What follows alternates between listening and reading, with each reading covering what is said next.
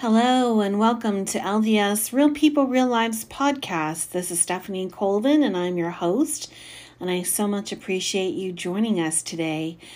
As I have been building the firm foundation for this podcast, the last few episodes have been on conversion and then the refiner's fire. And I just felt so strongly impressed by the Spirit of the Lord to do this week's episode on unity. So that is what I'm going to be addressing today, especially with everything that we've got going on in the world. There's just so many divisions and things that are just driving walls and wedges between the children of God. And it's all over the world, and we're seeing it everywhere, constantly in our faces, whether it be news, social media, the TV, computer, cell phone. It's just constantly in our face. And it can get very discouraging, as well as, let's be honest, a little bit depressing. We've got people here who are protesting, and I'm all for protests, especially when the protest is to make their local communities a better place to live, a better place to, reside and to come together in that sense of community and, honestly, village. I always loved that old saying about how it takes a village to raise a child. And so as I've really thought about this week, I know that this is such a touchy subject, and people are all over the place on the spectrum of what's right, what's wrong, what's okay, what's not okay, what's politically correct, what's not politically correct, and heck, let's even go what's correct and what's not correct. We can't seem to agree on much. And I remember that there was a saying about the latter days, and I know that this is one of the prophet and apostles that said this, but I just can't remember right now. But when they talk about in the latter days, well, right will become wrong and wrong will become right. And I mean, if you're anything like me, especially here in California, I can look around my little sphere and see how that's been happening for quite some time. So the point of this podcast has always been to be real, to be open, to be raw, to be vulnerable, and to tie that into the gospel. How do we reconcile the teachings of the gospel of Jesus Christ as found in his church, the Church of Jesus Christ of Latter-day Saints, with the things that we are living in, seeing, experiencing now? And I know that we're not all listening from the United States. I'm only speaking from my little corner of the world. As I was getting ready to do this podcast, and I think I've mentioned this before, every Thursday I record and get ready for a midnight publishing for the episode. That way it's available for Friday, and you guys can count on when it's going to be there with consistency. I know a few of the podcasts that I listen to, I've learned to really rely on them. And so I appreciate their consistency and that they're on target every single week. And that is truly my goal. But I got to tell you, every Thursday, I don't know what happens, but my life just seems to blow up. And as I've talked to people that I trust and I'm close to, and we really discuss what's going on, especially the big picture. So when I say the big picture, I'm not talking just mortally on this earth with my mortal mind. I'm talking spiritually as well. I can see that, the adversary is just really trying to make my days so busy and so complicated that I just say, you know what, I just can't do this. I'm too tired. I am just tapped emotionally, physically, mentally, spiritually. I'm just done. And that's when I start to push back. And it's like, nope, you're not going to get the best of me. So that is my goal for this evening, is to just be really open, really raw, truthful, honest, and let's talk about what's going on in the world and how we can use the gospel of Jesus Christ to find peace and comfort. So I have a friend that's been working down in Santa Monica, and he works for a company that goes in and they go to the buildings that have been looted. So windows have been broken, water mains have been broken. They spray painted BLM all over the place, or the anarchy sign. And they've just done a lot of damage to these businesses there that have been around for, most of them, quite some time. And he goes in there, and his job is to see what the emergent issue is first. And gas lines, anything, is take care of that first, and then go and prioritize what he needs to address, etc. And look and make sure that the community is safe, that the building is safe, that the business is safe, and trying to maintain some type of integrity as far as the business's ability to come back after this is over and open up. And so as he's been doing this, and he's been there for over a week, he has kindly sent me a few pictures and told me a little bit about what's going on. And as he's cleaning up after these people that are just wreaking havoc, especially here on the West Coast, Oregon, Washington, and California is really where I know that a lot of it's been. I know that there's been other areas too, throughout the country and actually throughout the world. But of course, my focus being in California is the West Coast. And it's really unfortunate that, he has to go and do that, because as he continues to move through business after business and seeing the destruction, the total and complete lack of care for another person's property, their livelihood, a way to make a living for themselves, he has ended up developing some very harsh feelings. And you know what? Rightfully so. I would probably feel that way too. Right or wrong, this is how he feels. He's feeling it. And he's very upset. He's upset at what people are doing to their own community, that this is even happening, that here we are just barely opening up after this whole COVID-19 shutdown and really shut in. And I think some of those businesses were only open a week or two before all of this happened from that horrible, horrible shooting with Mr. Floyd. And, it's interesting too, because we get all of this information and it's just 24/7. It's like, sometimes to me, it feels like it's a ticker that's just constantly rolling and telling you everything that's going on. But what I'm recognizing more and more is that ticker and that medium of transferring information is very manipulated. And I find that it's getting harder and harder to know the truth, especially when we look at headlines or we hear taglines or, a very creative, well-worded story line catcher to really reel in your attention. We've already made opinions, judgments. We know what's going on, and we're sending that person to the judge, jury, and executioner, or giving their freedom to them. And yet, really, what role do we have in that? We're not, I don't even live in that state that this happened in. I'm not going to be on the jury. And I don't even have all the facts yet. I don't even know exactly what happened, why it happened to him, why he was in that place doing what he was doing, and what his life was about, what led him up to that point, what choices had he made in his life that brought him to that conclusion, or even the officer that so poorly and just horrendously made some of the dumbest decisions and did not handle that situation with any remote care for this person's life. And that is horrible.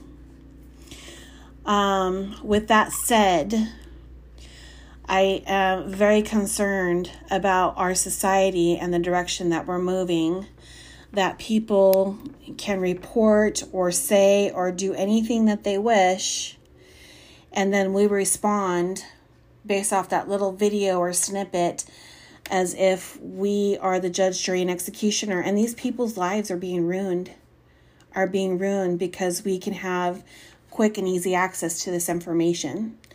So, that's one thing that's going on in our world. There's been several subsequent issues with shootings with police officers across the United States, and everybody is just up in arms about it. And I just can't help but think to myself, like, what do I do? How, as a child of God and someone who is very engaged in the gospel of Jesus Christ, what can I do to make a difference? How can I help this change? How can we, being united in the Church of Jesus Christ of Latter-day Saints, get our message out of how we can overcome what we're seeing and what's going on in the world? I have no idea. So as I've been doing my research and really studying out unity and what it means, I can't say that it's really become any clearer, but what I can tell you is I have found a lot of comfort, peace, and reassurance in what I'm doing to make a difference, which really is just living the gospel. You know, I truly believe this, and again, it was said by another apostle or prophet, that the biggest change in behavior you can ever have is by the study of the gospel. You study the gospel and you're going to have behavior changes. It's just the way it is. You're going to have more changes in your behavior by studying the gospel than studying behavior.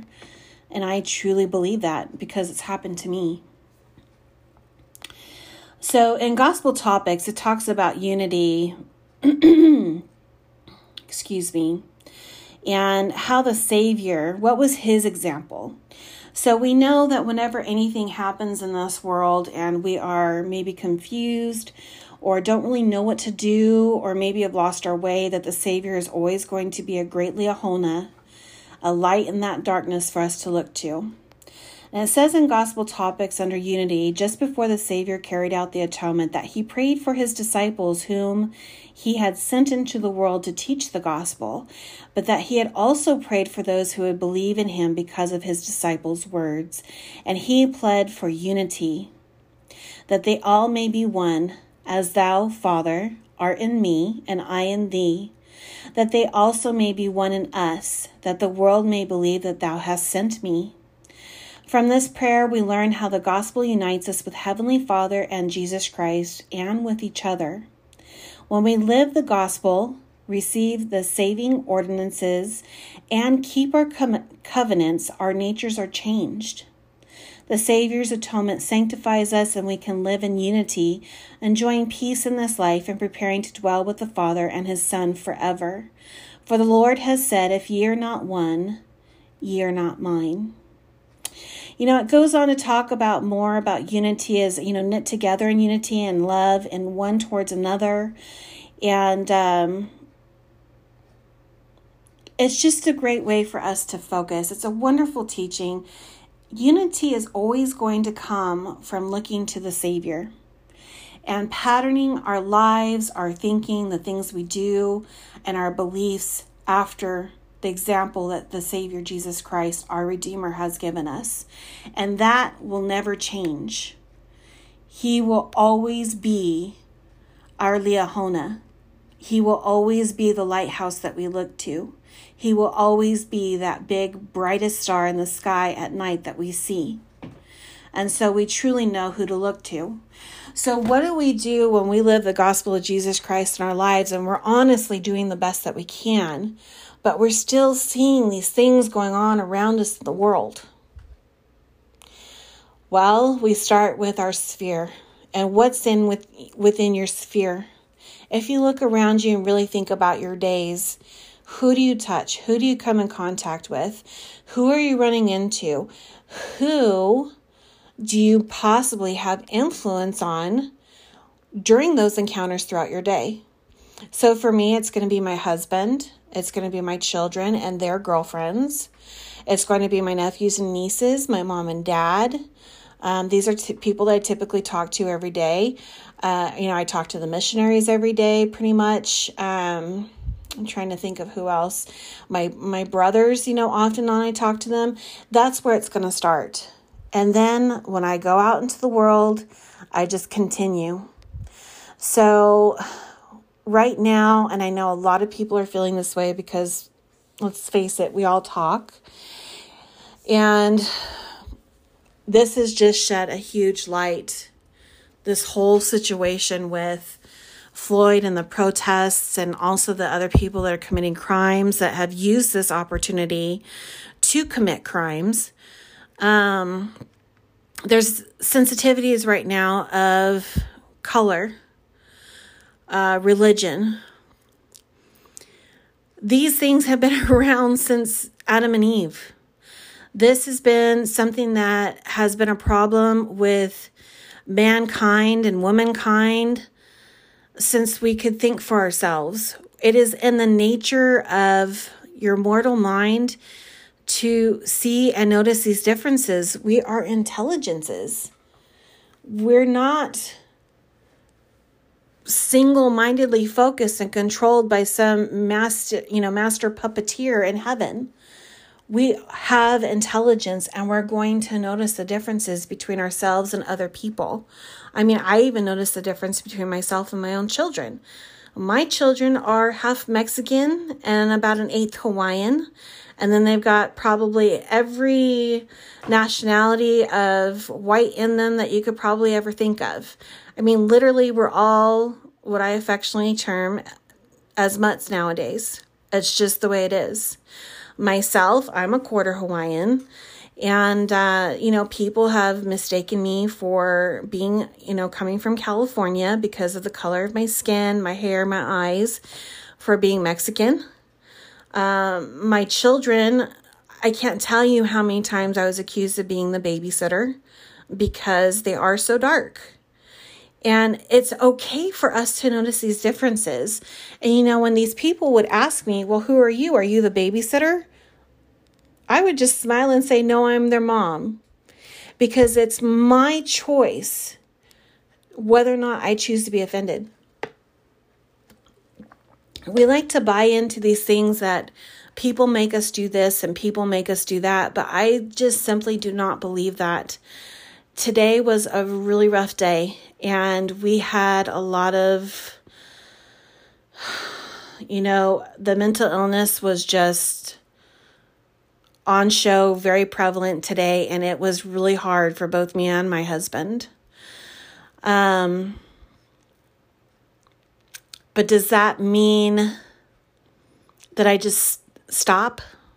I stop doing what I'm supposed to be doing. I stop being who I'm supposed to. You know what I mean? We still have to push through and figure out right and wrong. What would the Lord have us to do?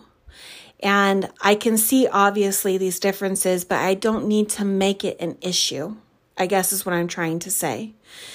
And, again, I apologize. This has been a really tough episode for me to assemble because I want to do it with just utter care and love and tenderness, but it just seems like lately people just are so easily offended. And it's so interesting because the adversary knows this. He knows and sees what he can use. What are the tools that we're giving him? And yes, there's history there of racial divide in every country, every society. It's just always been there. I choose to ignore it because I am not that way. However, that is not me turning my back on the real issues that people face because they are different. I get it.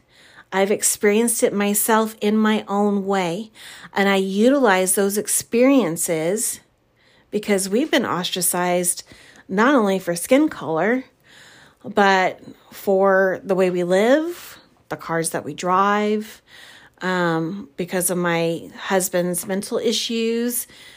We've been ostracized because of weight. You can make anything an issue because we all have so many differences. We can always pick apart and be offended and truly make anything an issue. But I do understand that there are these bigger societal issues that need to be addressed. I'm not saying that they don't need to be. But that's not something I can do for the entire world or for my country or even for my state. What I can do is what's within my sphere. And so I do believe the teachings of the gospel of Jesus Christ. I wanted to go and start off with a couple of quotes from, these are just some of the leaders in our church, all the way back in, I think, the late 70s on to present time. President Gordon B. Hinckley said, "I sense the great strength that can come of our unity. There is little that we cannot accomplish if we will go forward with united hearts to do so." I feel those words to my very core, and I feel the truthfulness of it, and that is the Spirit telling me that these words that I'm reading from a former prophet are true. And I know that we can overcome what is going on in our world today. However, not everybody believes in God. Not everybody believes in Christ. Not everybody even believes in this church. Okay? And so we've got a lot of differences. But, instead of focusing on the differences, which actually makes us wonderful creations of God. We are His children. We are to embrace these differences and utilize the differences to be united. And I think, in the world just twists these things, and oftentimes it forgets it, and we just don't see these things being reported in the news or talked about often, because let's face it, people, I guess, just aren't going to tune into those shows. I mean, I have no idea. But I also think that the adversary, we've been told that he has exponentially stepped up his attacks on the family, on the home.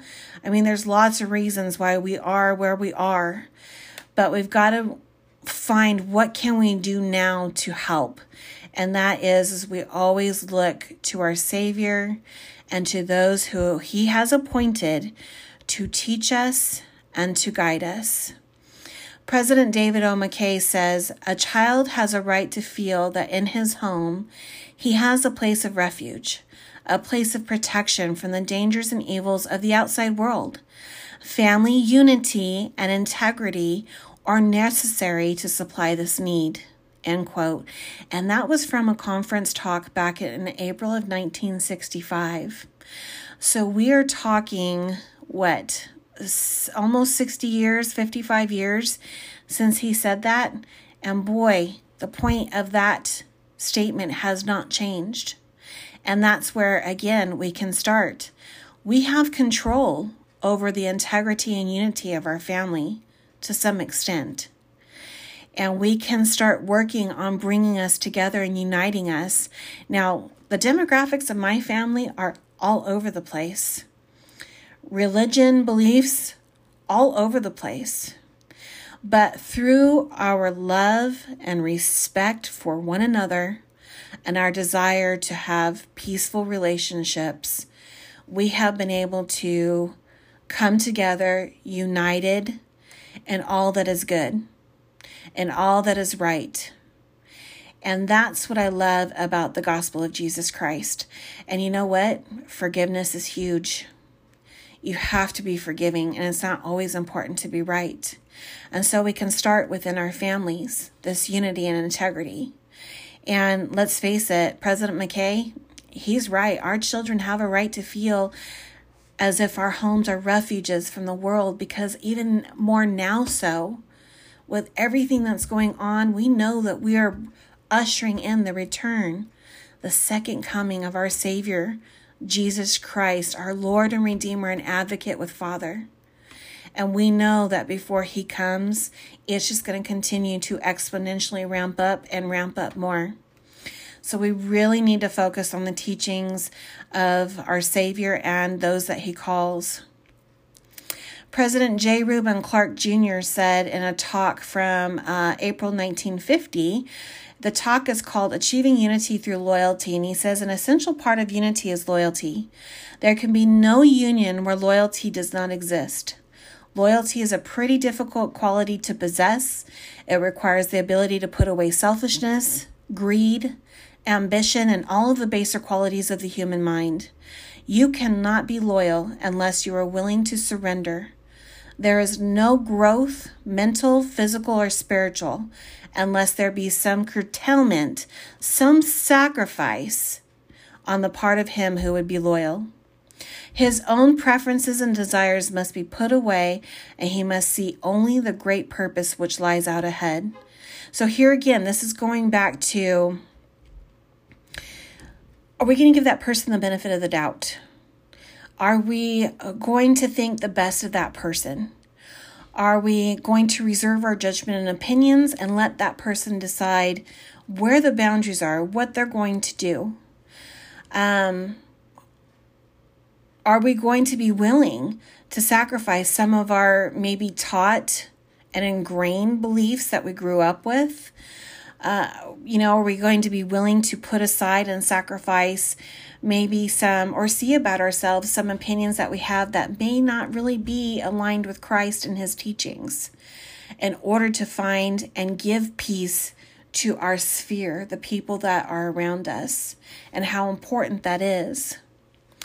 Elder William R. Bradford says, within each of us there is an intense need to feel that we belong.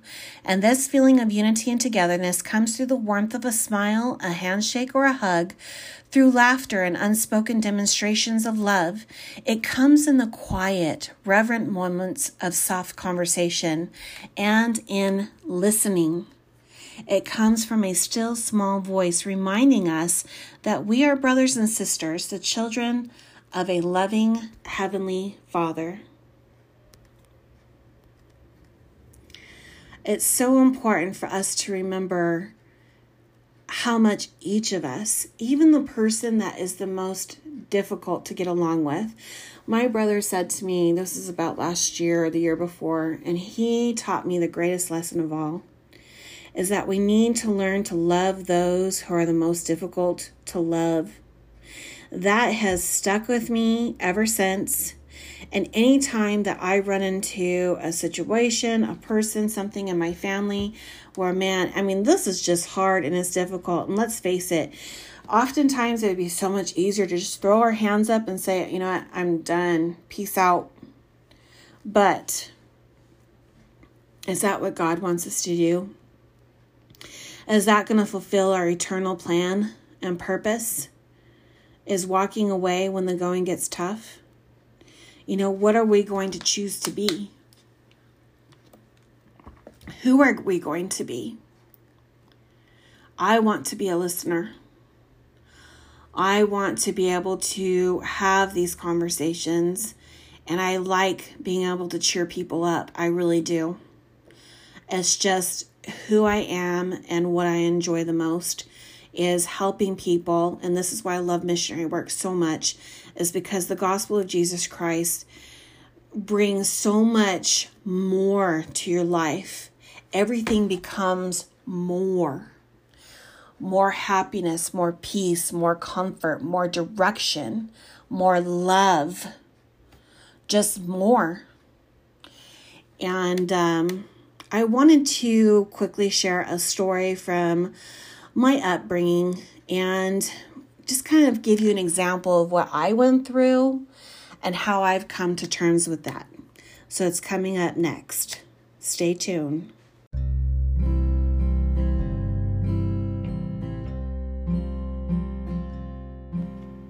So when I was young, my parents, I was their third child. I'm right in the middle with two older brothers and two younger brothers.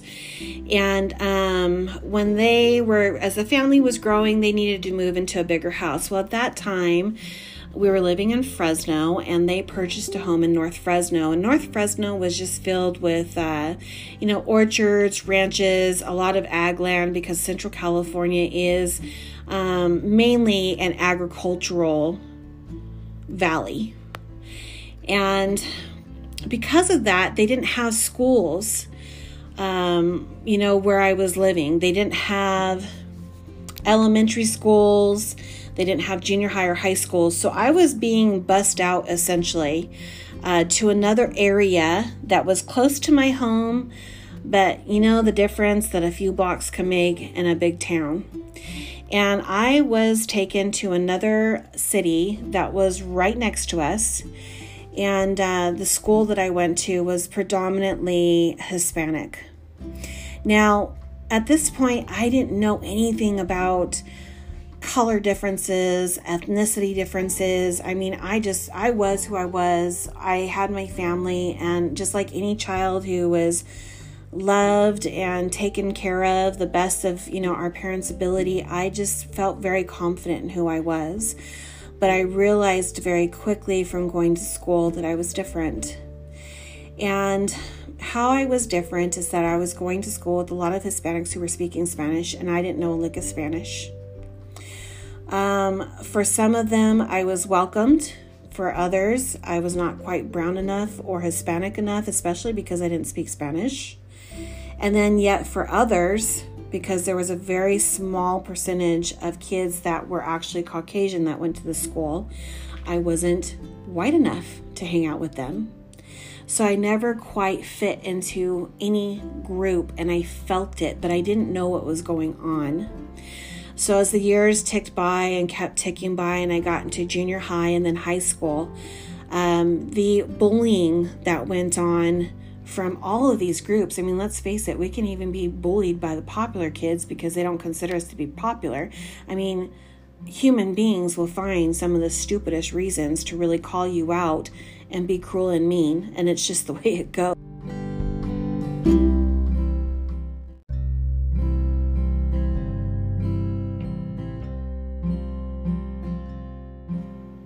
As I got older, that just became more pronounced. Especially my sophomore year, we had moved to a little town outside of Fresno, about 45 minutes south. It is a very country ranch type town, and I was coming from a school that had money, so I was dressing a particular way.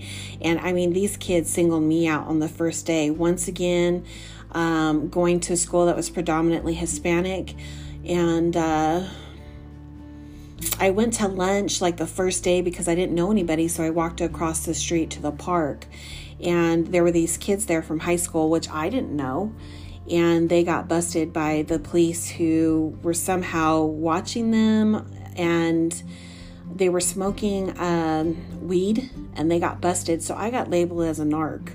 And from then on, my life at this school was just hell. I was constantly having to fight and to defend myself. And these kids just, I mean, they utterly brutalized me. And, as I got older and I married my first husband, who is full Hispanic, I saw the things that happened to him and did not like it. And I was very vocal about that, being younger and not really understanding what was going on, really to the depth that it was happening. It just was such a turnoff, and I would always be so upset that he would be treated a certain way. And you know what? Even I would be treated a certain way sometimes, because oftentimes people thought I was Hispanic, but I would be treated poorly by not only the Hispanics, but also the white people. And so what I learned from that as I got older is this really isn't a color thing. It's not a difference thing. It's more of who we are. How have we been raised? Who do we choose to be? Are we going to be somebody who is, just generally loving and accepting and go out and live your life? Or are you going to be somebody who's calling people out? I mean, from when I was little, I was never a bully. I never went out of my way to call people out and start arguments or to pick on people. As a matter of fact, I was quite the opposite. My parents and my family used to tease me because they said, guaranteed when Stephanie walks to that door, she's brought something home.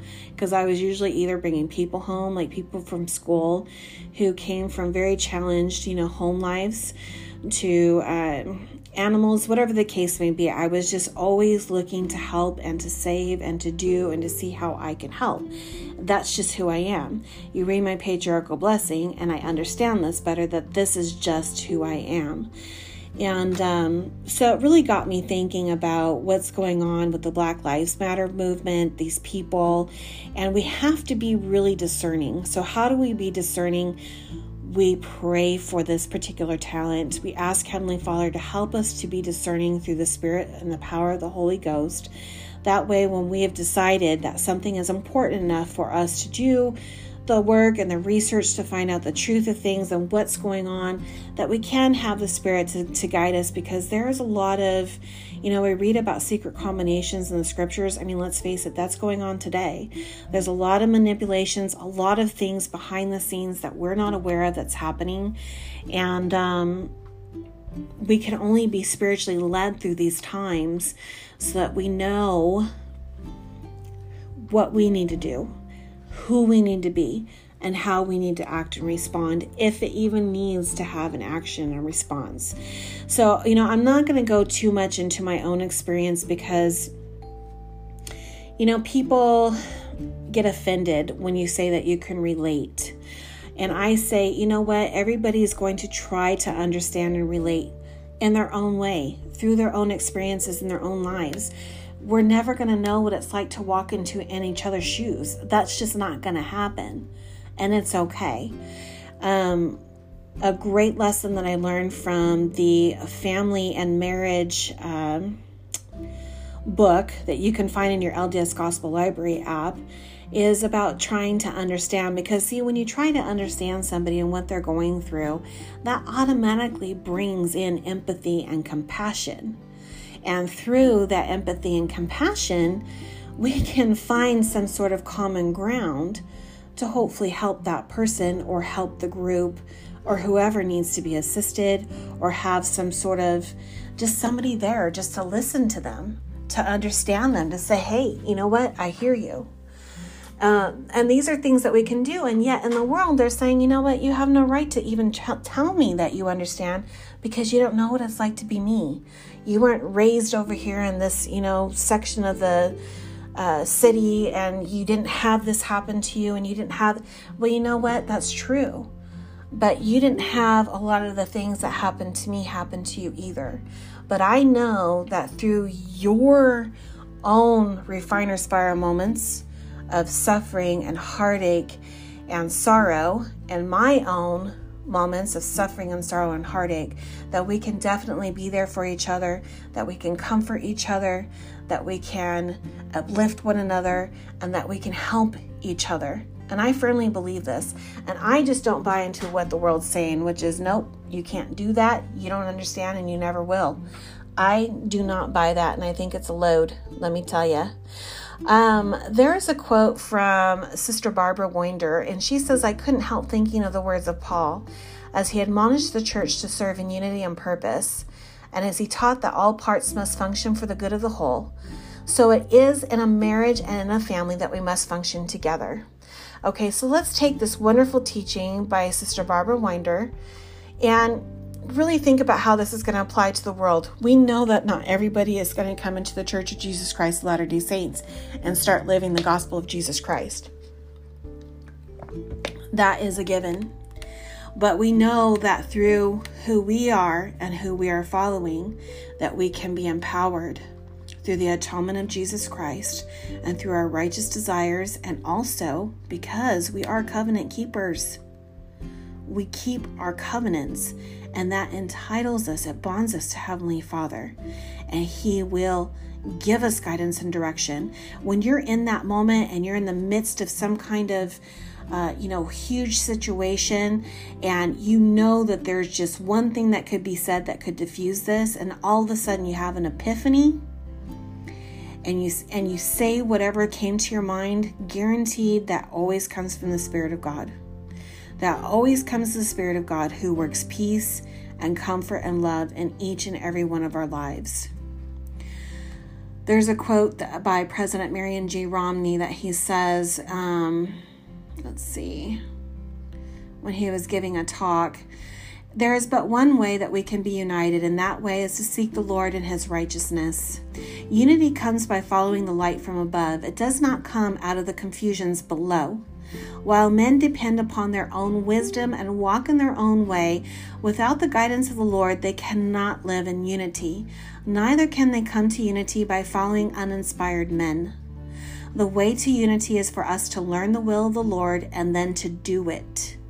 Until this basic principle is understood and observed, there will be no unity and peace on the earth. Now, this was said by President Romney back in 1983. He had given a talk called Achieving Unity Through Seeking the Lord and His Righteousness. This is the formula, and this is what we're going to follow. And I really encourage you guys to do the same thing, and I'm sure you already are. We don't need to worry about what the world's doing. Let us just do what we can do within our own worlds, within our own sphere, and where we have an impact, where we can have some influence and be persuasive to the ways of the Lord. Elder L. Tom Perry says, we see the unity that comes from a faith in God and a desire to build His kingdom. And we see the dissension that results from the hearts of the people turn to selfish wants and desires, to the pleasures of the flesh, to the riches and worldly possessions. So they're clearly teaching us that we need to focus on the things that matter the most. And that is always going to be what is going to be our eternal lives, what's going to be included in our eternal lives. That will always have more power, more worth, more of everything than anything that this world has to give. I promise you that. And it's well worth it. So we need to keep and stay faithful. We need to be a light to the world. We need to be willing to stand up and stand out and reflect the glory of God and Jesus Christ. I just wanted to finish off with a talk from President Nelson, our beloved prophet. It's a talk, I think an address that was given at BYU last year in 2019 called The Love and Laws of God. And he starts with truth number 1. You are sons and daughters of God. You are the children whom God chose to be part of His battalion during this great climax in the long-standing battle between good and evil, between truth and error. I would not be surprised if, when the veil is lifted in the next life, we learn that you actually pled with our Heavenly Father to be reserved for now.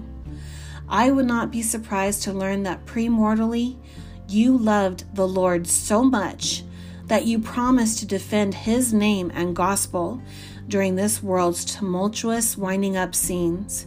And one thing is certain, you are of the house of Israel, and you have been sent here to help gather God's elect.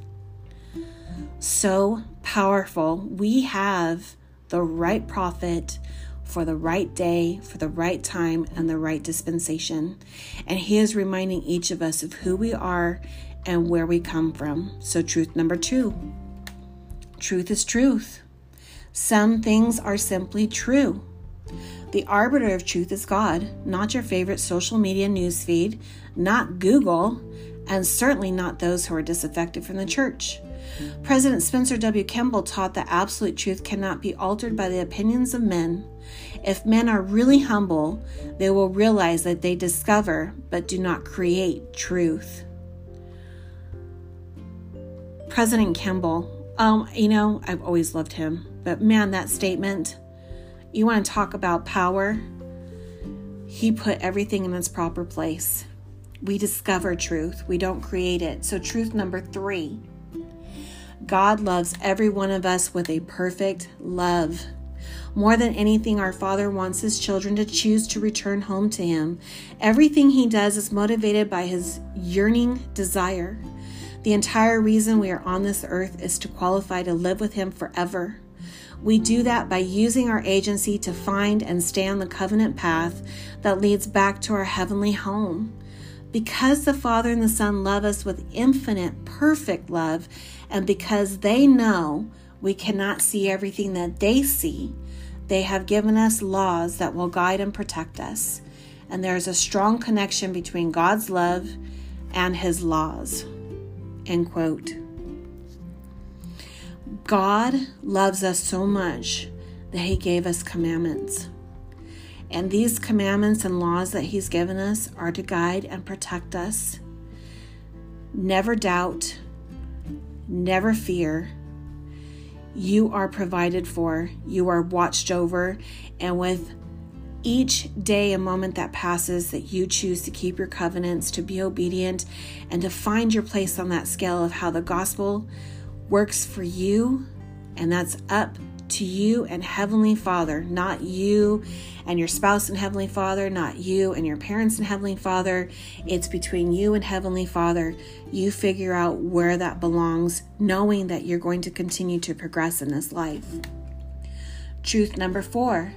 The Lord Jesus Christ, whose church this is, appoints prophets and apostles to communicate his love and teach his laws. We live in a time and dispensation when we have the fullness of the gospel, and we know that the heavens are open. We have apostles and a prophet that have been called by Jesus Christ, and we are so blessed for this. Please, please feel the love that your Heavenly Father has for you, for providing apostles and a prophet for you to always look to. President Nelson goes on to say, the gospel of Jesus Christ is built upon the foundation of the apostles and prophets, Jesus Christ himself being the chief cornerstone. Each of the Lord's apostles is in a position to observe and feel the love that Heavenly Father has for his children, particularly for those who are struggling. He cares deeply about those who have strayed from the covenant path, especially when they fear that there's no way back. There's always a way back. Jesus Christ and his gospel is the way.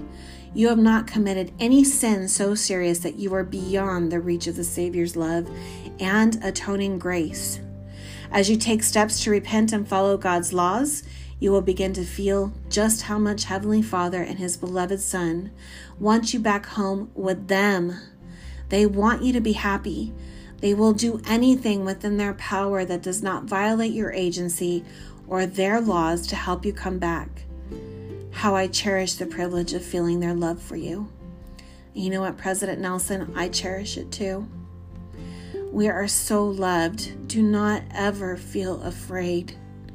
The Lord is constantly, if you could see and have the veil rent from your vision, you would see the amount of angels and servants and spirits coming and rushing to your aid day in and day out. For the 5th and very last truth, he says, President Nelson, you may know for yourself what is true and what is not, by learning to discern the whisperings of the Spirit. For the Spirit speaketh truth and lieth not. It speaketh of things as they really are and of things as they really will be. He has declared that we may seek knowledge from heaven and expect to receive it. If thou shalt ask, the Lord promised, thou shalt receive revelation upon revelation, knowledge upon knowledge. Fear not, brothers and sisters. The heavens are open. They work unceasingly to bring us back home, to guide our lives, to bless our lives, and to give us comfort and peace, even in the midst of so much turmoil and yuck. They are there. They hear you. They know you. They know every hair on your head. Have you really thought about that scripture? How many hairs you have on your head? Now, in my family, most of our men are bald and they shave their heads, but still, the point remains. If you really think about how much hair grows out of your skin, the follicles, this is how well they know you. Doubt your doubts, embrace your faith, and fear not. I would like to end with the lyrics from Love One Another. As I have loved you, love one another. This new commandment, love one another.